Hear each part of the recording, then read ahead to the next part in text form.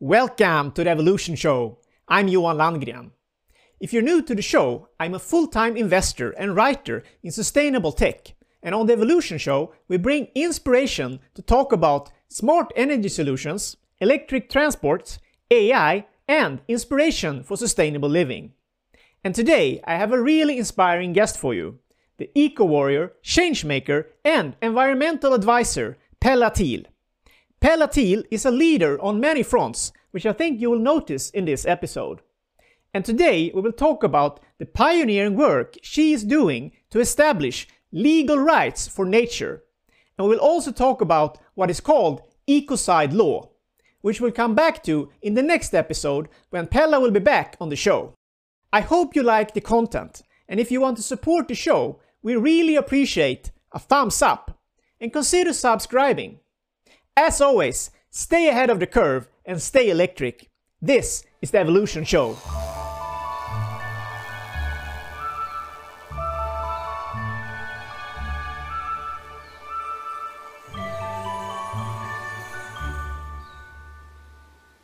Welcome to the Evolution Show, Pella Thiel. Thank you. Yeah, Great to be here. you're one of the founders of Transition Sweden, which is part of the Global Transition Network that works for a transition to a fossil-free economy and to build resilient local economies. And for me, this is extra exciting because the Transition Network has grown a lot over the 10 years I have followed it. And many people I've met through the years have taught me a lot of things and actually inspired me and my friend Robert to write a book about going fossil-free with a focus on Sweden and building a resilient economy. So I'm quite familiar with what you have done, and I think it's really exciting to talk about this and hear what your perspectives on this. So perhaps we can start there. And how did you become involved in the Transition Network? And perhaps you can tell us a bit about the Transition Network for people not familiar about it. Yeah, okay.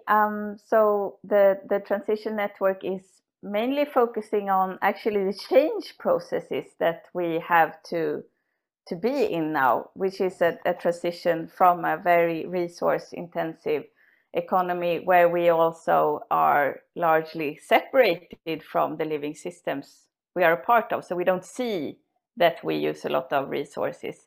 And some of us in like where we are living here in Sweden, we are dependent on a lot of resources from other parts of the world that we can't take the responsibility for our own consumption. So we want to bring that back to where people are, and that we can have a relationship to our own needs and our own places, building local resilience, as you said. And for me, one attractive and particular aspect of the transition movement is also that we think that in order to make that transition of structures and systems in society, we have to also make an inner transition in how we view the world and how we perceive ourselves in it and our values. And for me, I had been involved in the environmental movement quite intensely for 10 years or so, and grown increasingly frustrated over the solutions that we were working for and that was presented, because I didn't see they weren't on the same level as the challenges that we face. So in an inherently unsustainable society, we were proposing solutions that would solve one part of a problem somewhere, but we were still heading for collapse.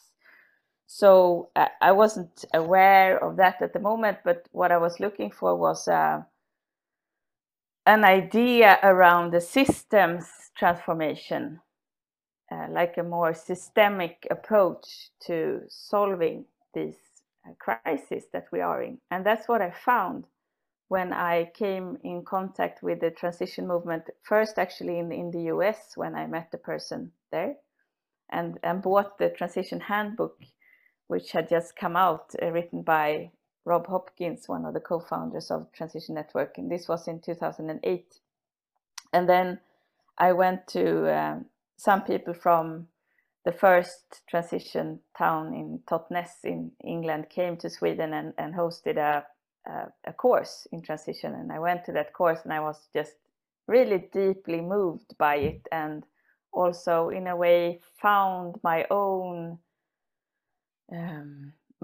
my own deep motivation and my own deep love for people and the world and things that are beautiful. And I just thought, you know, this is what I have to devote my life to. That's what I have done. And you are truly dedicated to many issues on many fronts, I think, within the environmental world, so to speak. And you are also a chairperson for End Ecocide, which is a Swedish version of the international network Stop Ecocide, if I understand it correctly. And your work to spread the idea of an international so-called ecocide legislation to protect nature or entities in nature, such as rivers, forests, and mountains, for example.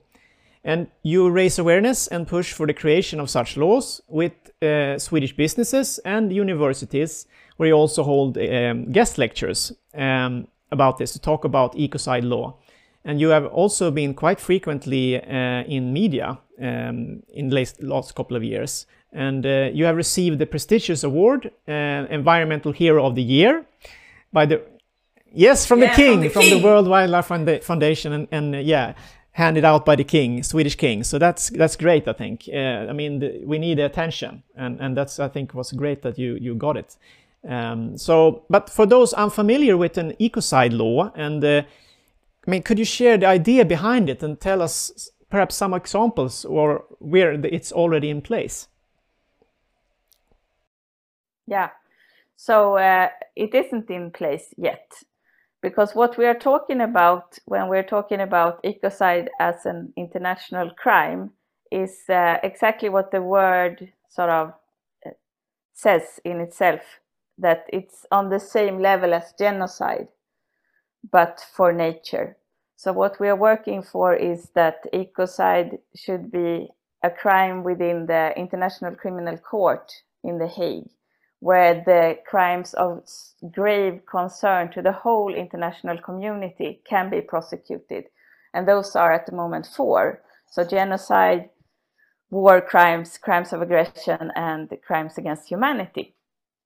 And we believe that there should be a 5th crime among those. They are called also crimes against peace, and that we need a 5th crime, which is ecocide. And this is something I've been working with the last 8 years or so, and it has been a fairly low key, like just a proposal basically that hasn't received so much attention until last year. 2020 was really a pivotal year for this idea, when it got a lot of traction, a lot of attention from people like the Pope and several governments and heads of state, and also businesses. And so it suddenly is talked about. And just last week, there was a definition of ecocide as a crime within the ICC proposed by our organization, Stop Ecocide Foundation. And they had gathered a panel of really top-level international lawyers with huge experience, who has been working for 6 months to craft the definition of ecocide as a crime. And I should have it in front of me, but I don't. And actually that was on the request from 2 Swedish parliamentarians. So there are really interesting Swedish connections also to this idea. Also Olof Palme, the Swedish Prime Minister, who gathered the world for the first time to an international conference on the environment back in 1972, the Stockholm Conference. He was one of the first people to mention the word ecocide. So it has got a long history. And also actually when the Rome Statute, which is the regulating document behind ICC in The Hague, when that was negotiated, crimes against nature was actually part of it, but it was taken out. And well, you can sort of understand why that happened. But now we see also the effect that large-scale damage and destruction of nature is legal, and that has to stop. When I was preparing this conversation, I kept thinking of my favorite book, one of my favorite books by the American writer John Michael Greer. He's written a book called The Wealth of Nature: Economics as if Survival Mattered, which I think is a great title. But the main theme of the book is why humanity needs to reinvent itself and realize that the primary economy, like you are very well aware, is nature. And that everything we think we create with our genius as humans is in fact derived directly or indirectly from nature, while the services we create is in the secondary economy, and that is born from resources we extract from nature. So humans must step away from the illusion that we are the masters of nature. And once we realize this, we can start living in balance with nature and understand that with finite resources we always have to give back. I mean, it feels like common sense, but for most people the connection with nature is lost, and that's something I think you are talking a lot about, how we can bridge that gap back, because maybe ecocide law could be that one of those bridges. I don't know what you think. I mean, we need to create a new norm. For most people, they live in urban areas and so on. They don't get in touch with nature, and they don't see the damage, and they don't see, the well-being that could be created. They could feel much better and so on, just being close to nature. So do you see the protection of nature with ecocide laws as a way to get back in touch with nature, and perhaps step by step for people to realize how dependent we are on this balance with nature that we seem to have lost? Yeah, exactly that. I mean, that is what I see as the most powerful thing of ecocide law, by putting it side by side with the crimes against humanity and genocide, is also to say that actually, our human rights, our human well-being is totally dependent on the well-being of the living systems we are a part of. And this is, I think, to us as individuals, this is totally understandable and natural. I mean, children know that we need to take care of nature. But the problem is that our systems, they don't know that. So our economic systems, our political systems, our legal systems are unaware. They cannot handle nature as a system that we are a part of, because they were constructed from another mindset. And so, for example, if we go back to 1972, when the world gathered for the first time to say, okay, we have a problem, that we have pollution that is serious, is threatening human health, and it's crossing national boundaries. And so we need to discuss it together.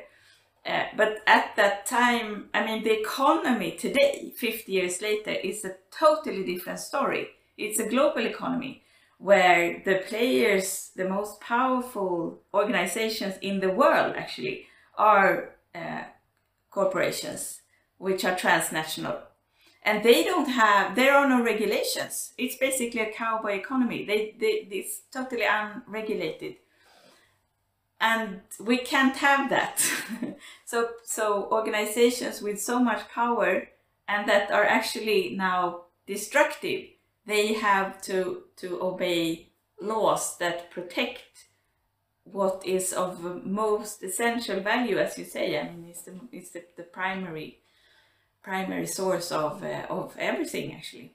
If we just take a step back for people to understand, how did we end up here? I think it's important before we address the solutions. I listened to an interview when you were talking in my friend's Hannes Anagrius Swedish pod, Tillväxtparadigmet, or the growth paradigm, and you talked about two things. I think the fossil fuel consumption or extraction as one, and the second one was the Western culture of dominating, nature, that the perception that we are the masters of the nature, not just a part of it. So perhaps you can just briefly explain for people who are not so familiar with I mean, people might not really understand why we ended up here, and if they do, perhaps it's easier also to, you know, move forward. Yeah, exactly. Yeah, so I think it's really interesting. I'm an ecologist, so I think a lot about nature and how it works and what happens in nature and so forth. And the international frameworks at the moment who are sort of mapping the destruction of nature. So scientists are louder and louder saying that we are in a 6th mass extinction of species at the moment. And the last one was 65 million years ago. So that's long before humans were even thought about, when the dinosaurs left. And now this mass extinction is our fault. And so these frameworks, like the Convention on Biodiversity, for example, and the UN Intergovernmental Panel on Ecosystems, they are saying that we need a societal transformation. So that's not just any change. It's a total reorganization of our systems. And how do we do that? And I think that culture is actually our operating system. And we don't reflect on that so much until it's challenged. And now, in this time of transition, it is being challenged. So why are we where we are? Why are we destructive on a level that threatens, you know, civilizations and the human species and also life on Earth? And then we need to think about what happened with that cultural assumption of dominance and control and separation. When that got fueled by the very powerful energy that we found in fossil fuels, it really took off. And that's what happened during the second half of the 20th century, and with the result that here we are today in an ecological crisis. And I think so there are many ways to understand that, but one way is that I think from last year, the mass of human structures, stuff basically, is now larger than the entire biosphere. So our buildings, roads, bridges, things they weigh more than all of the animals, all of the plants, all of the living things. And that's just, you know, I find it mind-blowing. Yeah, definitely. Yeah. I mean, and if we talk a little bit about the climate crisis, many people, of course, they realize that we need to stop using fossil fuels. And they see, I mean, we see the devastation and that it's causing the planet and beyond. One of the problems when it comes to people's lack of understanding for our dependence on nature and the devastation we cause with our overconsumption and way of life has to do with urbanization. So I thought we could, you know, elaborate a little bit on that because people in megacities and large communities, they really rarely get in touch with nature. So, and they don't get the deeper understanding of the importance nature is for us. So how do we go about to change that? We talked a little bit about ecocide, but in a more general term, how do you see we can, you know, bridge that gap, so to speak? Yeah, that's a fascinating question. We could have a conversation on just that question. There are many answers to that, and one is that I think we need new institutions, like laws, for example, that make our systems aware that we are a part of nature. But it's also about how we create a personal understanding around nature. And my favorite idea, like when people say, oh, so if you could do just one thing, what would you do? Then I used to say, I want to say two things. One is ecocide as an international crime, and the other one is to have a garden in every school. Because I think that's just totally a very obvious thing that kids need to be out. They need to be connecting with nature and with living beings, and they need to understand that every day, every breath you take, every meal you eat, you are a part of a living whole that is much larger than you will ever understand. So you have to, you have to be aware of that. And I think we have to be aware of it as individuals and as a society. And there are many ways to create that awareness, but one thing that would be so simple and so cheap and so also important for the well-being of kids and people is to just have a garden. And that's also an ancient understanding. I mean, the paradise is actually a garden. So, yeah. And people who are interested in your work, I mean, how do you work with the End Ecocide movement, so to speak? And how do you work to develop laws for the protection of nature? And for people interested to get involved and spread this idea, how can they do so? So what we are mainly doing is to, and this is what I would also like people to do, is to create awareness that this possibility exists to have ecocide as an international crime. It's quite easy to do, actually, because the institutions are already there, the frameworks are already there, we have already thought that this was a good idea. We just have to do it. And so what we are doing is to create awareness around that, and that's actually quite fun work because it's so hopeful, because people know that we can't continue like we are and they don't see any solutions, and this is actually one very feasible and also powerful and possible thing. So it creates a lot of energy and hope.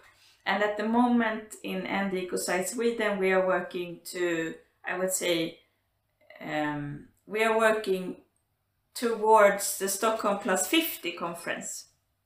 So next year in June 22, there will be the next UN conference on sustainable development in Stockholm to celebrate the first UN conference on the environment in 72, and we think that ecocide law needs to be on the agenda there. So we are working towards the Swedish government, whatever that is nowadays, I don't know. And we are also working on 2 international platforms. One is to create support around business.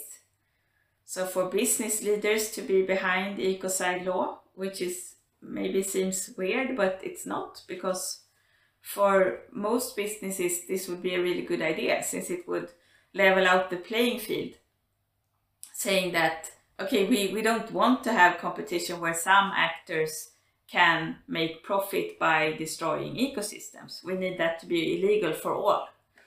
And business usually like really, long-term rules that holds everyone accountable, and more long-term rules than international criminal law is, you don't get that. So that's one of the platforms, and we work through, we call it Ecocide Law Alliance. So if you are involved in business contexts, please look that up. And the other one that we are working on is Faith for Ecocide Law. So gathering actually the world's religions for the protection and reverence for creation, or Mother Earth, or whatever you will call it. And that's actually, I think that's one of the beauties with this idea, is to say that, okay, I mean, we can disagree on a lot of things as people. We can disagree what God is called, for example, but we could actually agree that we all need nature and that we all have to protect nature. So let's do that. And yeah, so if you're involved in faith communities, please look that up.